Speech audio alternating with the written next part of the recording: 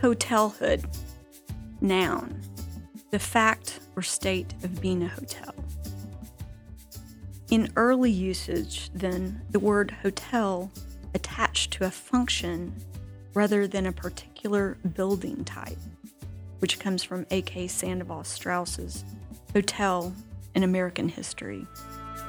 Come on down to Cobbletown, light a wick with me and deal a dream. Light a wick with me through the grove and see that you're everything to me. Today on Arts and Letters, we'll be talking with poet Leah Graham about her book, From the Hotel Vernon, published by Salmon Poetry. Into a hotel I will take my city and roads and the entire moving skin of history. Lisa Robertson. Poet Leah Graham on Arts and Letters. From the studios of KUAR in Little Rock, I'm Jay Bradley Minnick, and welcome to Arts and Letters, a program providing opportunities for the celebration of the arts and humanities. Today on Arts and Letters, we'll be talking with poet Leah Graham about her poetry book, From the Hotel Vernon, a poetic, ethnographic, and historic account of her time spent as a bartender in Worcester's Hotel Vernon, with its murals, its ship room, its speakeasy, and its crazy cast of characters. Maurice the Pantsman, Captain Joe, and the Baker, with appearances by Burl Ives, Al Capp, Babe Ruth, and the rhyme of the Ancient Mariner. He holds him with his glittering eye. The wedding guest stood still and listens like a 3 years child. The mariner hath his will. Samuel Taylor Coleridge, The Rhyme of the Ancient Mariner, Part 1. Come on down to Cobbletown, light a wick with me and deal a dream. Light a wick with me through the grove and see that you're everything to me. Cover ground and don't turn around, feel the apathy begin to weave. The finest tapestry that you'll ever see, just don't pull it over me. The fairy tale hangs up till morning breaks. The overture plays through the overwhelming state. It's coming fresh off the yard. Leah Graham grew up in Northwest Arkansas and has lived in Missouri, Illinois, New Jersey, and Worcester, Massachusetts. It's a Thursday night. The week is almost over. The beer is cold. The company is good. The bartender is beautiful with the lights on or off. Till you take twice, take twice, take twice, take twice.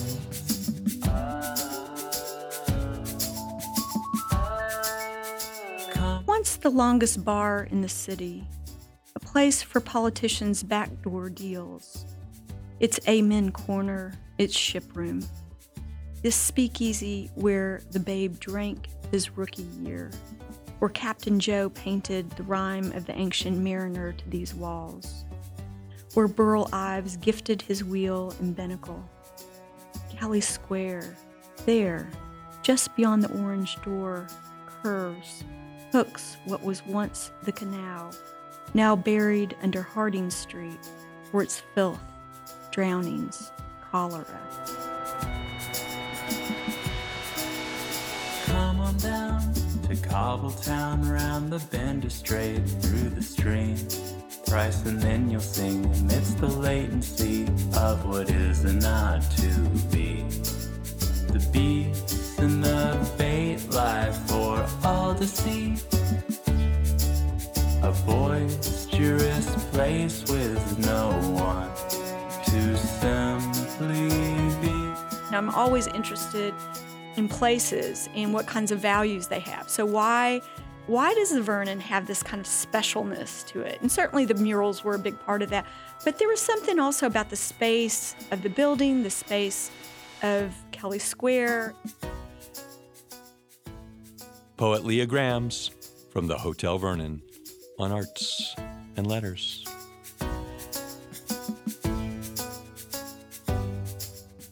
Here is the story I want to tell you. Miller Williams. Leah Graham, poet, bartendress at the Hotel Vernon, right, for a little while. Yeah. Welcome. Thank you. Great to be here. I love these kinds of poetry books that combine history and mythology, personal mythology, and a cast of characters. Oh, yeah. And this so well works with the idea of the Hotel Vernon in Worcester. One, I think, just because of its mythology and its history. So let's talk a little bit about how you came to be there as a bartender. I think it's a pretty good story. I actually have to say that this book, the majority of it got written, or the guts of it, I would say, and certainly the stories of it got written 12 years ago. And I had been teaching at Clark University for about 5 years, but I'd been living in Worcester for about 7 or 8. And so I was in total transition where I was about to get my professor job at Marist College in Poughkeepsie, New York, which is where I still profess. And Profess poetry. Yes, profess poetry and literature and, college writing and a few other things, memoir these days. So I was in transition between jobs. I was in the beginning of a divorce. Yeah, so I was in just this really kind of a strange moment in my life. And this would have been around? 2007. Okay. So that summer. And so one night, a much younger friend of mine called me and said, "What are you doing?" I said, "I'm in bed." And he said, "You're too young to be in bed on a Thursday night." And he said, "Come down to the Hotel Vernon." And I thought, aha. This place I've heard about all these years, and now I'm getting ready to move out of here in a matter of months. I'd never been there. I'd never been there. It was one of those things that you hear like, oh, you've got to go. Mm-hmm. Oh, but it's kind of scary, right? So it had that kind of mythology to it. So I went down, and this friend of mine introduced me to this guy. He goes by many names. His real name is Alan Grigg, and his parents are both professors, and he comes from a really brainy family, but he is a musician, a street artist. He's a real jack of many trades, and so I got to meet. He went by Allie Bombs at the time. Now he goes by Cool Kojak. Anyway, he's out in L.A. What can I say? I think he's doing quite well for himself. But anyway, so I met Allie, who appears in the book a lot. And sometimes he's Allie, sometimes he's Al. And he was actually living in the hotel, and he was doing a documentary of it. And it was just fascinating, all the things that he was telling me. And he was explaining to me, so in the Hotel Vernon are these fantastic murals that were painted in the late 1930s and early 40s, mostly by Captain Joe Myron, who was the son-in-law of the McGady family who owned the Hotel Vernon for a long, long time. But one of the back panels, was painted by Al Capp. Now, growing up in Arkansas, the only way I ever saw Arkansas nationally was through Lil Abner. Mm-hmm. Now, I didn't know it at the time. I do know it now through research, and that is that actually, Dogpatch in the comic strip was actually set in Kentucky. And then, of course, we know that the amusement park got built in Marble Falls in like 68 or 69 with Al Capp's support. But I always associated that with Arkansas. And so the moment that Al tells me that here's this guy that I know from my childhood that's contributed to this strange place, I thought, I've got to work here.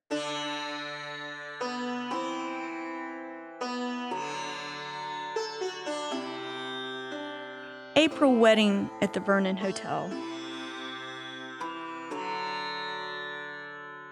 Plastic roses and chicken marsala and yellow cake.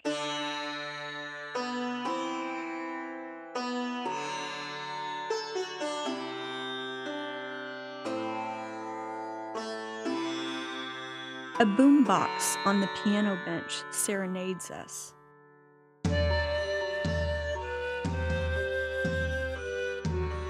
Chantilly lace, and put your head on my shoulder, and young love. The kids on the sly buy PBR and say, "Our mother's not a drinker." They're all gray-suited in white socks, hanging around Millbury Street, leaned up against Narragansett in blonde brick. In her patent leather pumps and mid-60s, the bride processes down the ship room to let me entertain you. The groom is a map maker. No dancing except for the toddlers.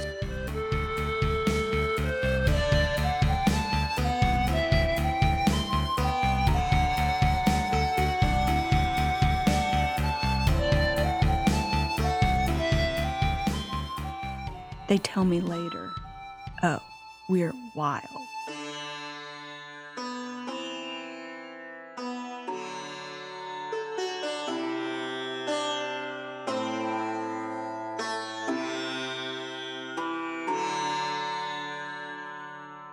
Let me just tell you a bit about this. This was the first day I ever worked at the Vernon. And they had a wedding. And they had a wedding.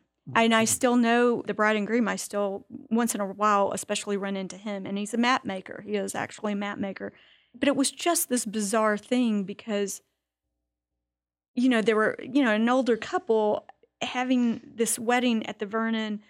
And then their kids they didn't want the bride to pay for their beers. And so they were like, even though they were grown, they were sneaking beers. But it was just bizarre. The whole thing was just this loony Welcome thing. to the hotel. Exactly. And I thought, I got to keep working here. This is fantastic.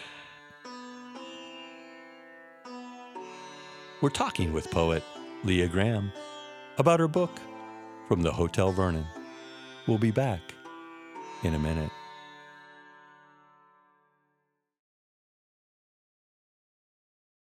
Let's rejoin our conversation with poet Leah Graham about her book From the Hotel Vernon. Where I found myself that summer bartending at the Vernon, leaping over the longest oak bar in the city that first night to wake the young Pole, who had laid his head on a table, the drools starting to pool, and when he finally wobbled up, Patsy Cline booming crazy from the jukebox. Grabbed a $1 draft from Joe's grip, yelled Zimny Pivo, and chugged before running down Millbury Street into the night of this neighborhood once called the Island, then Green Island, now the Canal District, though the canal lies beneath Harding Street like a quashed rumor. A revolving door of cops hustling meth couples, slow-dragging the checkered tile at noon. Orbison's Only the Lonely, reeling out the orange door. A list of scratched patrons hidden behind the register with crucifix and Hershey bar.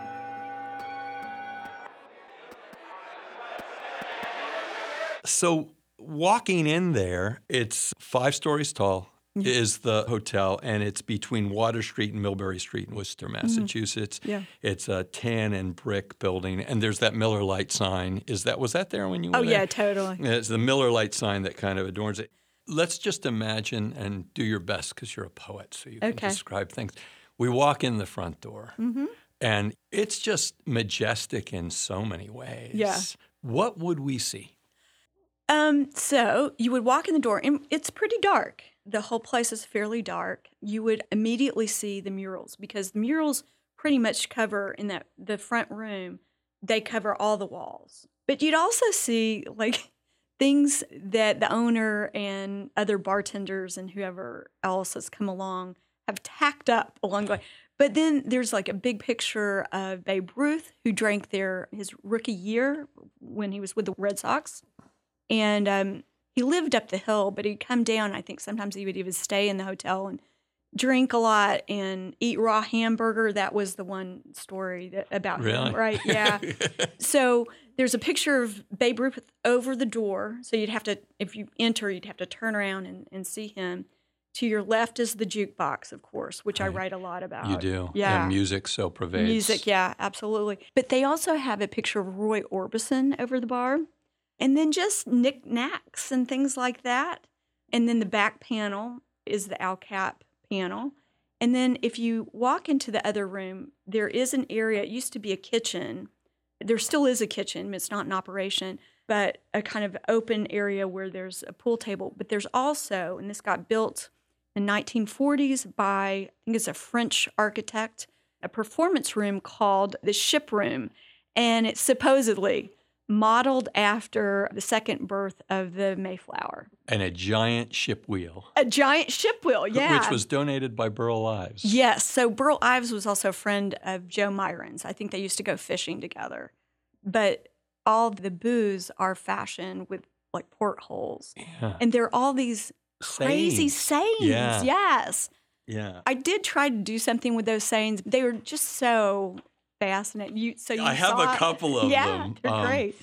All I want is 6 friends to serve as pallbearers and some women to weep a little. And this is another one. May our love of the glass never let us forget decency.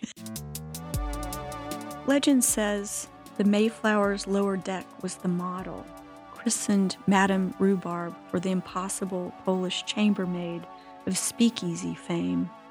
Wedding perfect and perfect for wars, send-offs, for sailors, for soldiers, get a job, get a room, caucus in unofficial headquarters. And 60 years ago, what the neighbors did in these worn seats, tables singed, smoldering. Carved ribs in phantom dances, each table its own lit porthole. Burl Ives' wheel and binnacle, salvaged from a Hoboken ferry, Captain Joe's gift. On stage and once, the compass held north by northwest, then stolen away. They're reaching out, you choke the shout, and slowly ride. Winter, tell them my secrets.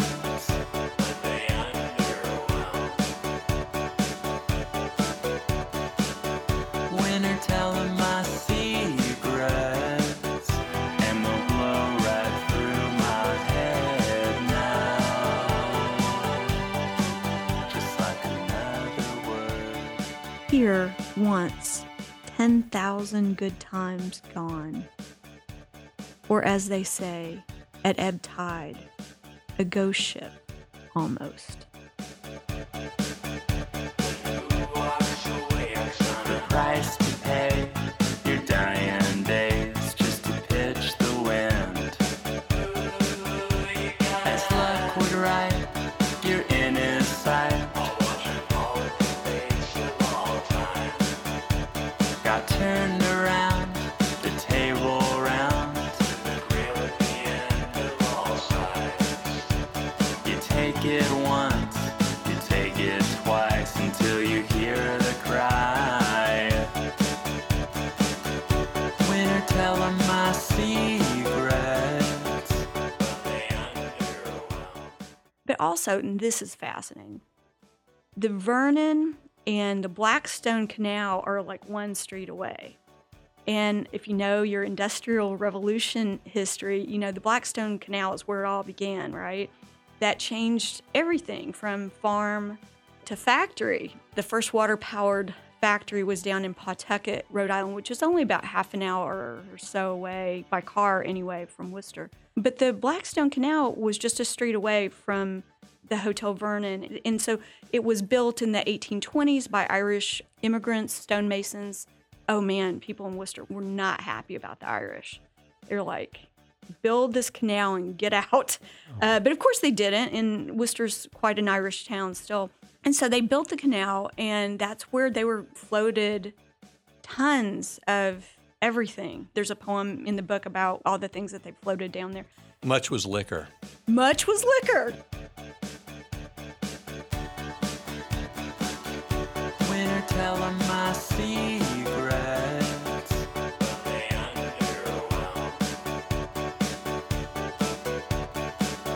Winter, tell them my secrets, and they'll blow right through my head now, just like another word. Rumors at the Blackstone Canal. They say it's under Harding Street.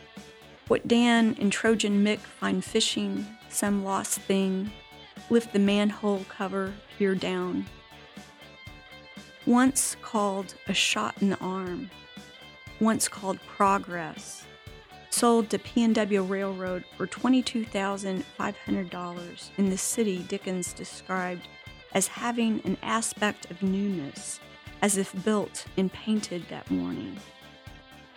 Now chain links, now Titan Roofing Incorporated, now Plastic Swans, now space available. They say it floated St. Croix rum, cognac, Holland gin, Canary wine inland. Butter, chairs, quinsigamond coal, grindstone, slate, iron and glue, wire, carding machines, cotton and molasses to Narragansett Bay. They said struck by the gloom of the nights, except for candles, torches, fireplaces, and Betty lamps. Called a promise of looking glasses, crockery, India rubber. Residents displaying blotched and scrofulous skin, pockmarks from smallpox, impetigo, head lice, gout, the gravel, worms for reasons still unclear, drownings, especially in winter, annual events, ulcers and sores, scorbutic eruptions, piles and diseases of females. Now East Coast Auto Works. Now a cloud like a river spilling its shore. Now streetlights bent to this bowed street, the long filling of the once longest canal. Help us with just a few Sure. of these images. It begins with Dickens describing the city of an aspect of newness, Right. as if it was painted that morning, Right. yet at the same Yeah. time, Yeah. it's suffering from all these maladies Yeah. that would be around in a city, let's say, like London. So thank you for asking me this, because I think as I've sat with this book, one of the things I realized was that I've really been interrogating, and still am in other projects that I have, what it means to create progress. And Worcester was once called progress, and Dickens said this, right? Visited it and thought, like, look at this. By the time we get to the impetigo and gout, the canal is no longer in use. So I'm playing around with time here. Here's what it's like now. But Got it. shortly thereafter, all these things that they floated down, they stopped using it, and that's when all of these things started to happen. Then it was just this cesspool Yeah. that ran through the city, and that's why they covered it up in, I think it was 1899.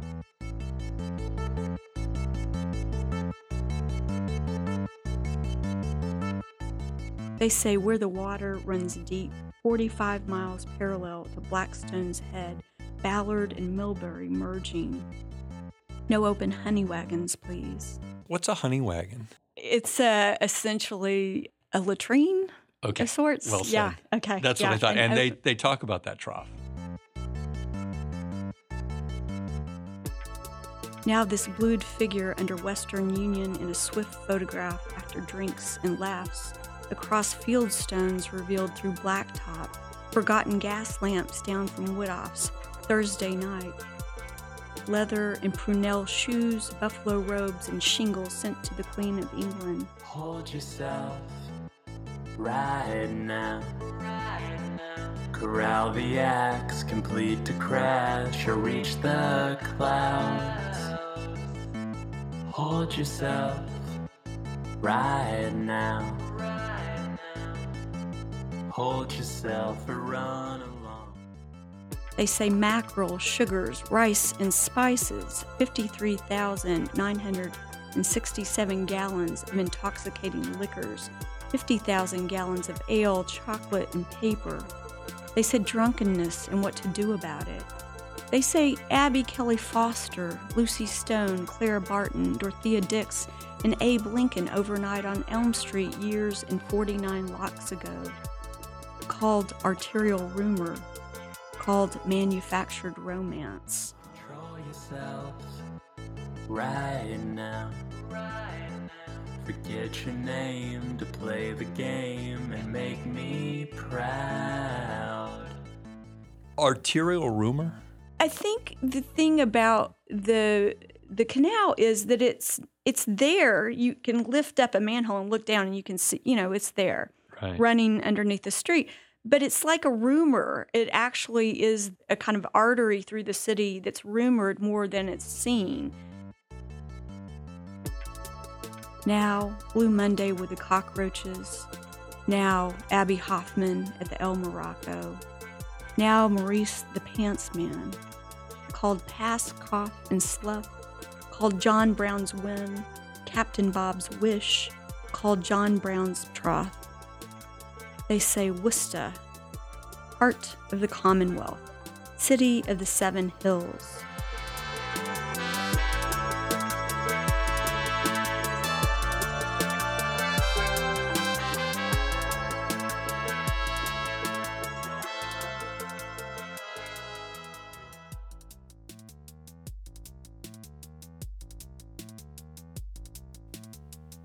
Let's rejoin our conversation with poet Leah Graham about her book From the Hotel Vernon.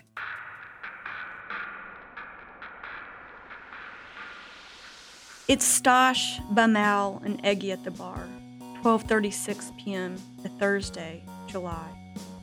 I haven't seen Charlie for days or read the rhyme of the Ancient Mariner in years. The warrior has mail and wanders down, plays Orbison, shadow boxes. I haven't seen Charlie since he was fired.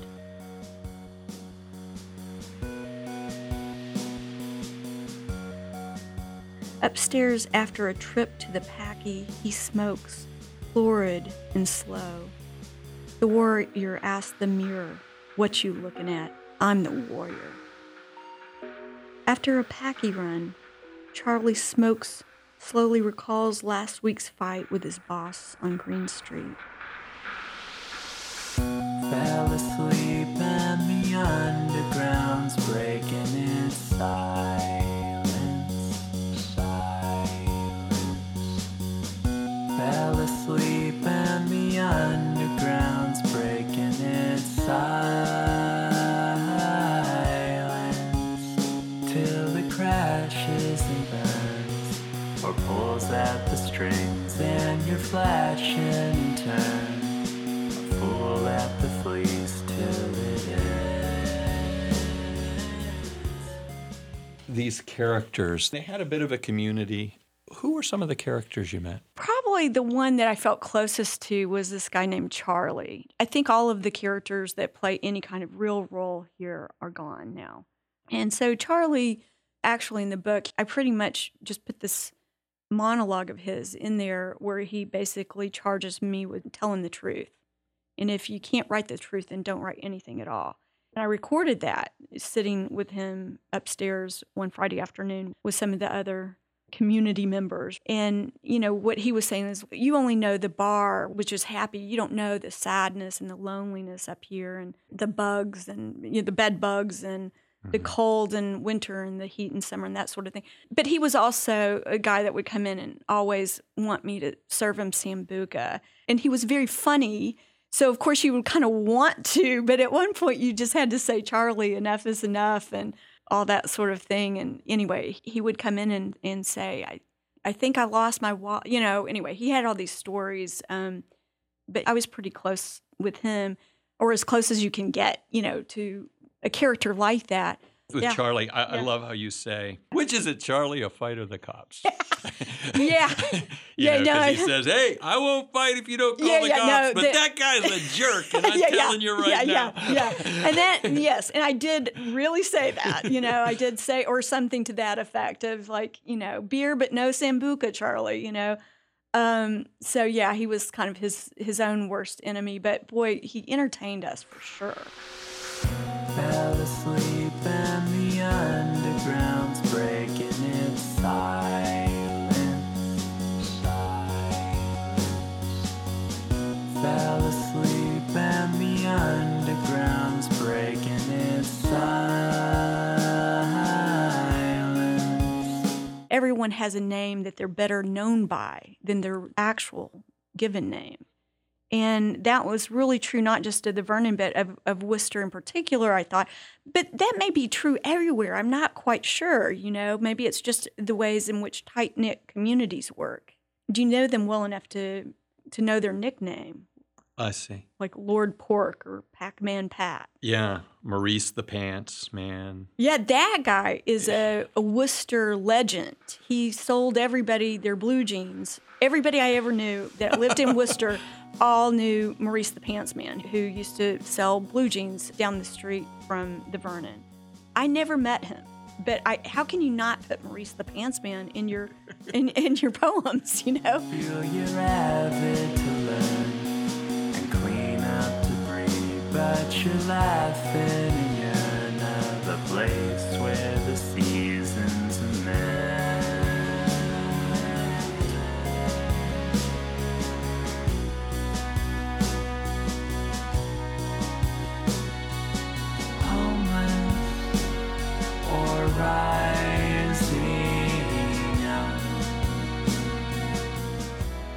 So the degree we can, and I'm trying to find one poem that we can actually use about this guy, which is the baker. The baker was the most pathetic of all of these characters. He was the one that probably died, the soonest. And then he would say things like, I have some mice and I feed them saltines. They don't eat very much. They keep me company. At the spire when the sky is just the same, watch you wake up to find where they lay.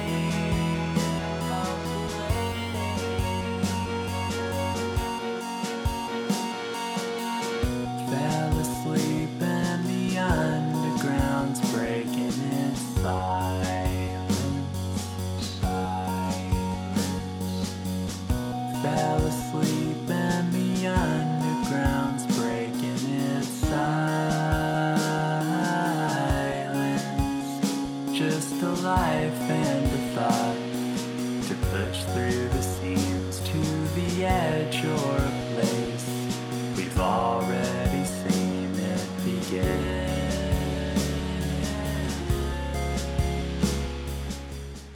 6 hours of mice in silence. Sacks of peanuts, stale Hershey bar, hotel pens, darts, magnifying glass, Bobby D and Betty penciled on scrap, a crucifix.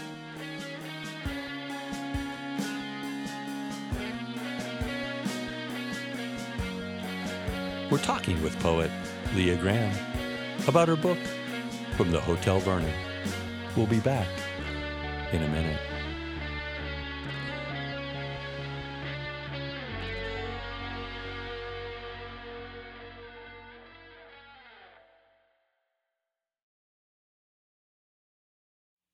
I'm Jay Bradley Minnick, and this is Arts and Letters.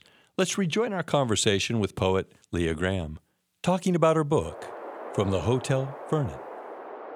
The railroad moved in 1835 and started to displace the canal.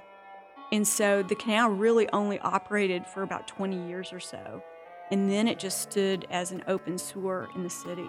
Right. Around the 20s, it was made accessible to bootleggers who would bring rum and moonshine from Providence to Worcester. Yeah.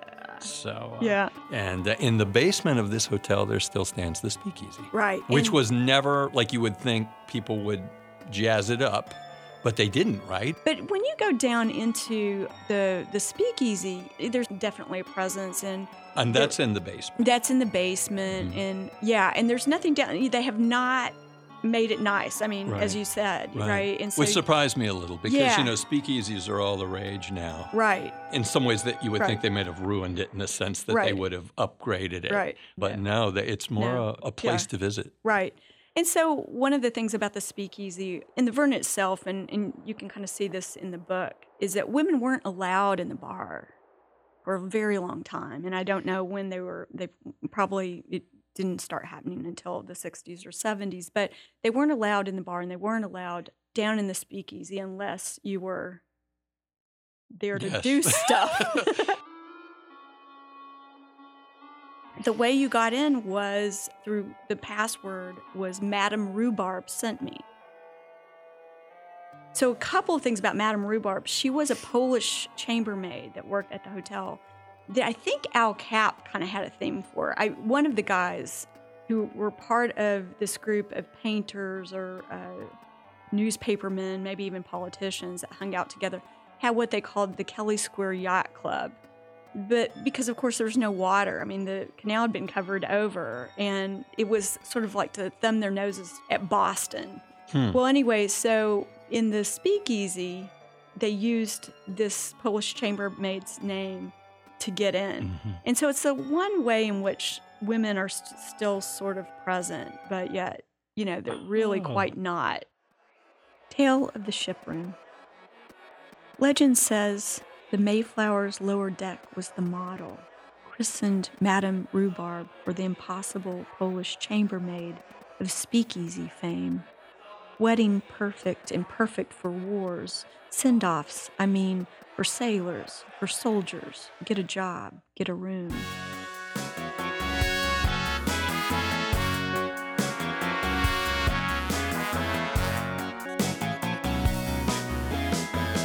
Hold his eyes to the Casio. You gotta take the train till the bus doesn't fly. The freak show. Take twice at the masted bone. Better turn out the lights until you can't recollect it. I'm right on the fence now that you bought it. In a state of defense now that you caught it. I'm breaking the bit, so let's get on it. Top the ravenous kisses with the names that you list out. Think of watching the Phantom. You gotta say you're watching the Phantom. Brianna, think of watching the Phantom. You gotta say you're watching the Phantom. The Vernon got built around the same year that the Blackstone Canal got covered up, okay? Because people were drowning in it, and it was just a health hazard. Then the Vernon Hotel got built to be the fancy hotel at the edge of the city where politicians could do their backdoor deals. Oh. So it actually started in grandeur. And decade by decade, partially because of Prohibition, but just decade by decade, it fell more and more into dereliction. And there are all these historical reasons for that. One was Prohibition. The next was the Interstate Act of, 1956, that Eisenhower proposes that just slices that neighborhood in half. Yeah. With the highway. Yeah, and just changes all the foot traffic. Shed a light and mold a path to flow. Or ride the circuit till you can't understand no one. And make like another egg on the shelf. I'll crack the same joke twice and try to re-resurrect it till it's over the sun. We're frozen having some fun. A stage arranges the want to knock the new age forward and market.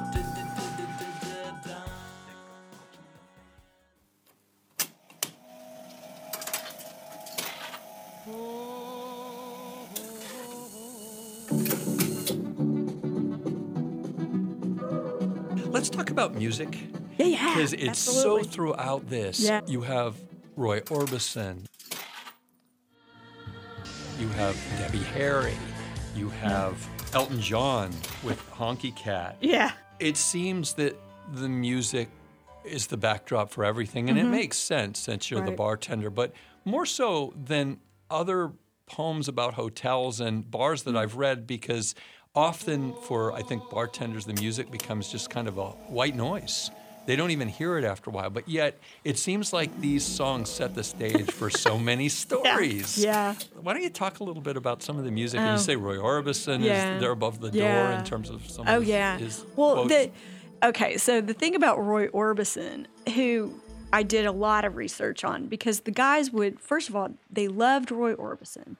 And they would come down when I worked a day shift, and they would play all this Roy Orbison. And they would always play my least favorite Roy Orbison song, Aliyah.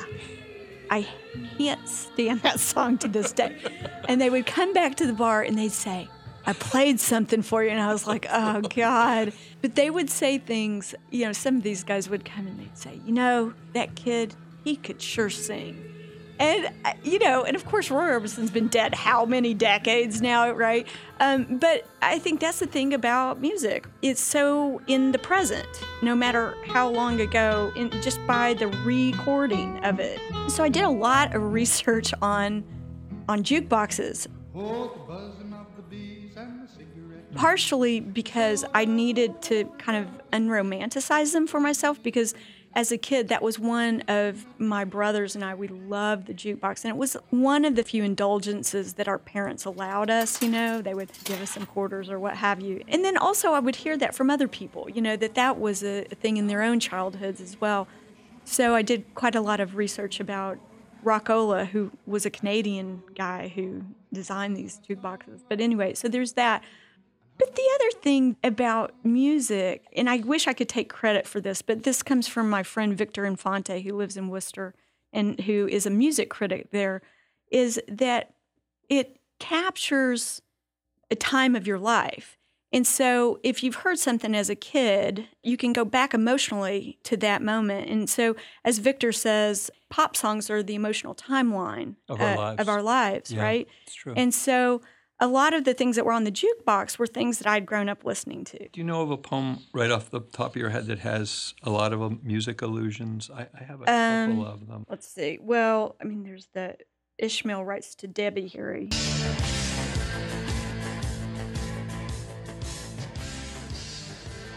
Ishmael writes to Debbie Harry. Call me across ocean reveries. Call me from against the spiles. Call me at the Spouter Inn into the wailing church on time. Call me with side-lunging strides. Call me your top 40 hit.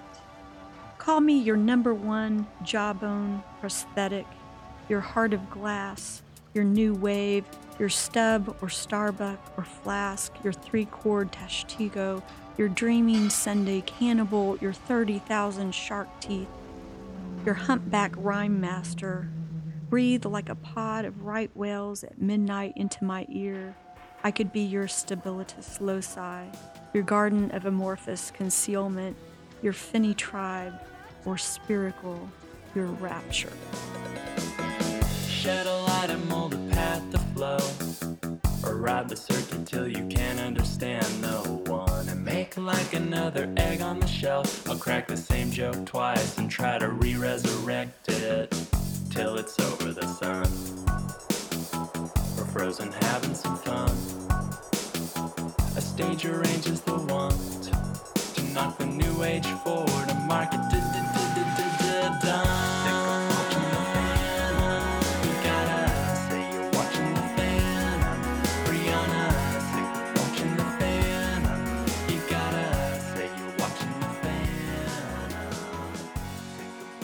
I don't think we can talk about poetry without talking a little bit about the literary in this. And it makes sense because you're the professor. And the drunks want to talk about Faulkner. I know. And you're Southern.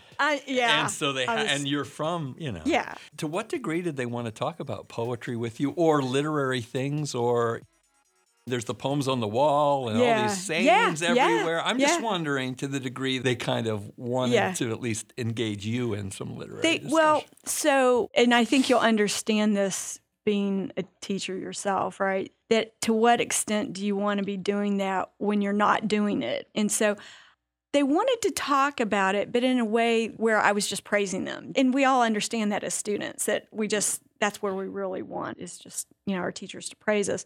And so when I would give them assignments, and of course they all wanted to write haikus, but they loved that I was a writer. And they saw me reading too. So when it was not busy, I would read behind the bar. You would? Especially during the day shifts where, there might be 2 people there. You would read poetry?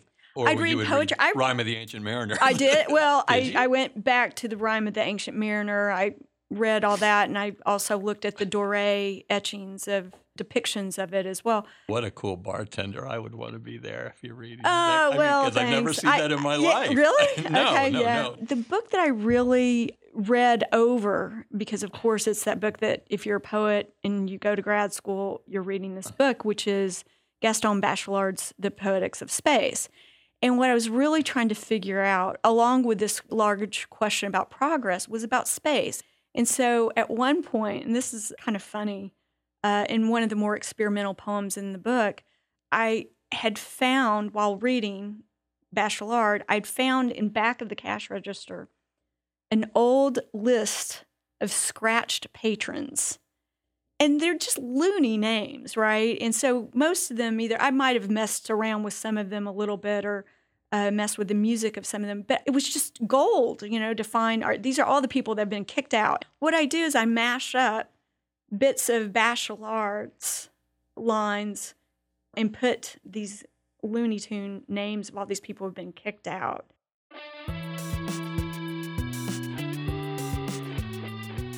Poetics of the Scratch Patron for Garen Seipel. If Matthew O'Leary called 911, a universe withdrawn to corners, miniaturizing or what bears the mark of infinity. Lana, do you wanna, always in our daydreams. The house protects the dreamer. For dealing in the John Ritchie, this cosmos of the half-open. How we take root day after day in a corner of the world, Carol No Teeth, before our outspread fields and daring Lisa B. the leech to daring associations. Round cries bum Tommy of round bean. Alive, contradictions accumulate. Bobby, serve at your own risks, intimacy or imagined as a vertical being with increased intensity. Doyle, the fat one, subject to dispersions. The mind loses, Big Genie, its geometric homeland. None other CC and hang of a wine-deep sea. Larry and Steve, the human Ferris wheel, imagining degrees in unity, or Nellie, the cannoli, fighting Johnny Mumbles under the sky's cupola. This curdled quiet trembles before Al's buddy, Damien, sensing a square stability, or what depth these echoes, giant Tony, seems memory's refuge. The simpler the image, Georgie, for swearing at bartenders, the vaster this dream, recalls songs, charms, pure threshold.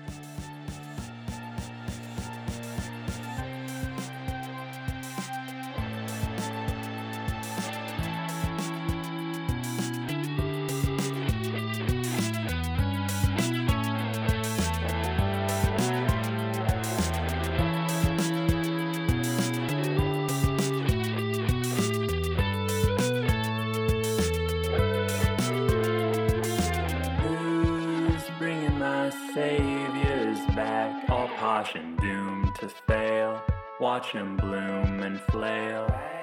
Who's bringing my saviors back? They'll botch and stew the grail, drop into the tail. Ooh, I'm a little bit contagious and scattered like old fallen pages. So again, real juxtaposition. Which is among the highest intellectual pieces that we might read in relation to this bar. Yeah. And then the scratched patrons' names. I mean, it's just very, very clever. Thanks. That was the one thing that I really wanted in this book, is I wanted there to be a range of things that you got and not just the more accessible narratives.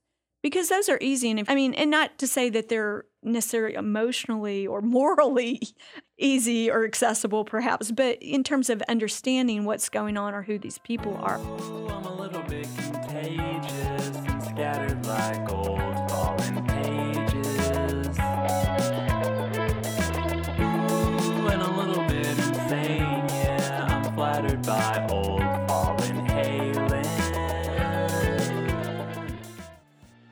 I like you in relation to the past Leah or the past persona of Leah in relation to the present of Vernon. The reason I wanted to talk about this just a little is just the philosophy of the notion of a hotel, which is a home, but not a home. Exactly. A place to be, but not your place to be permanently. Yeah. Furniture that is similar but isn't yours. Right. I saw myself, a mirrored window. like Arbus twins, one-armed and lazy-eyed, that ambiguity of lips. Wherever you go, there you are.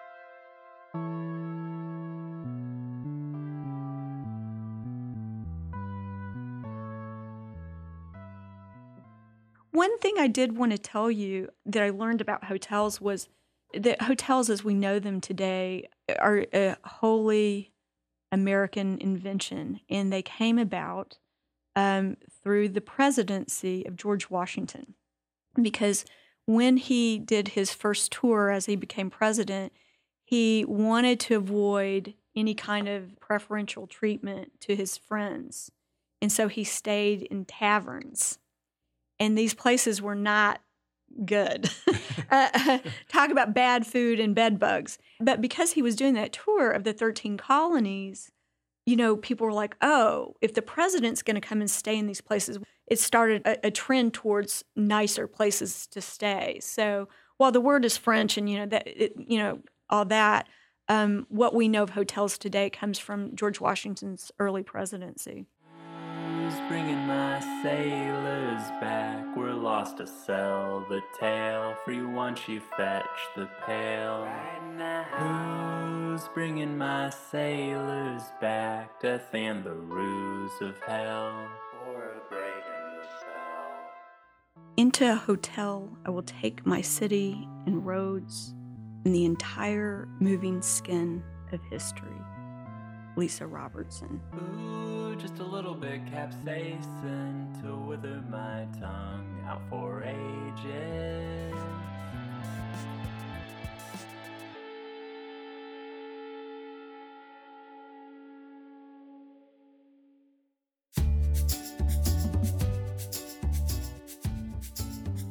Broadcast from the studios of KUAR in Little Rock, you've been listening to Arts and Letters. Thanks for joining us. To check out past episodes, go to artsandlettersradio.org. Leave us a comment there and let us know what you've thought about the program.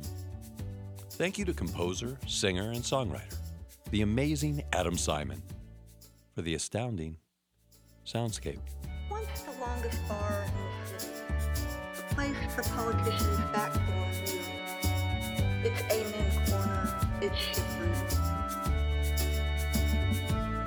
Thank you to Donovan Suit of Rural War Room for the mashup Mayhem. A special thank you to Mary Ellen Cubitt for the story editing advice. Thank you to Adam Simon of Simon Sound for helping to mix and for mastering the program. Thank you to Sticky's Rock and Roll Chicken Shack for keeping music alive and well in Arkansas. Thank you to Gill, Reagan, Owen, PA Little Rock, a full-service law firm focusing on the documentation and closing of business transactions, business-related litigation, employment law matters, and taxation planning. Generous funding for Arts and Letters was provided by the Arkansas Humanities Council and the National Endowment for the Humanities. Thank you to poet Leah Graham for recovering the history and remembering the colorful cast of characters from the Hotel Vernon. For Arts and Letters, I'm Jay Bradley Minnick. Let's heed the words of Charles Bukowski. Poetry is what happens when nothing else can. Arts and Letters is a production of Living the Dream Media.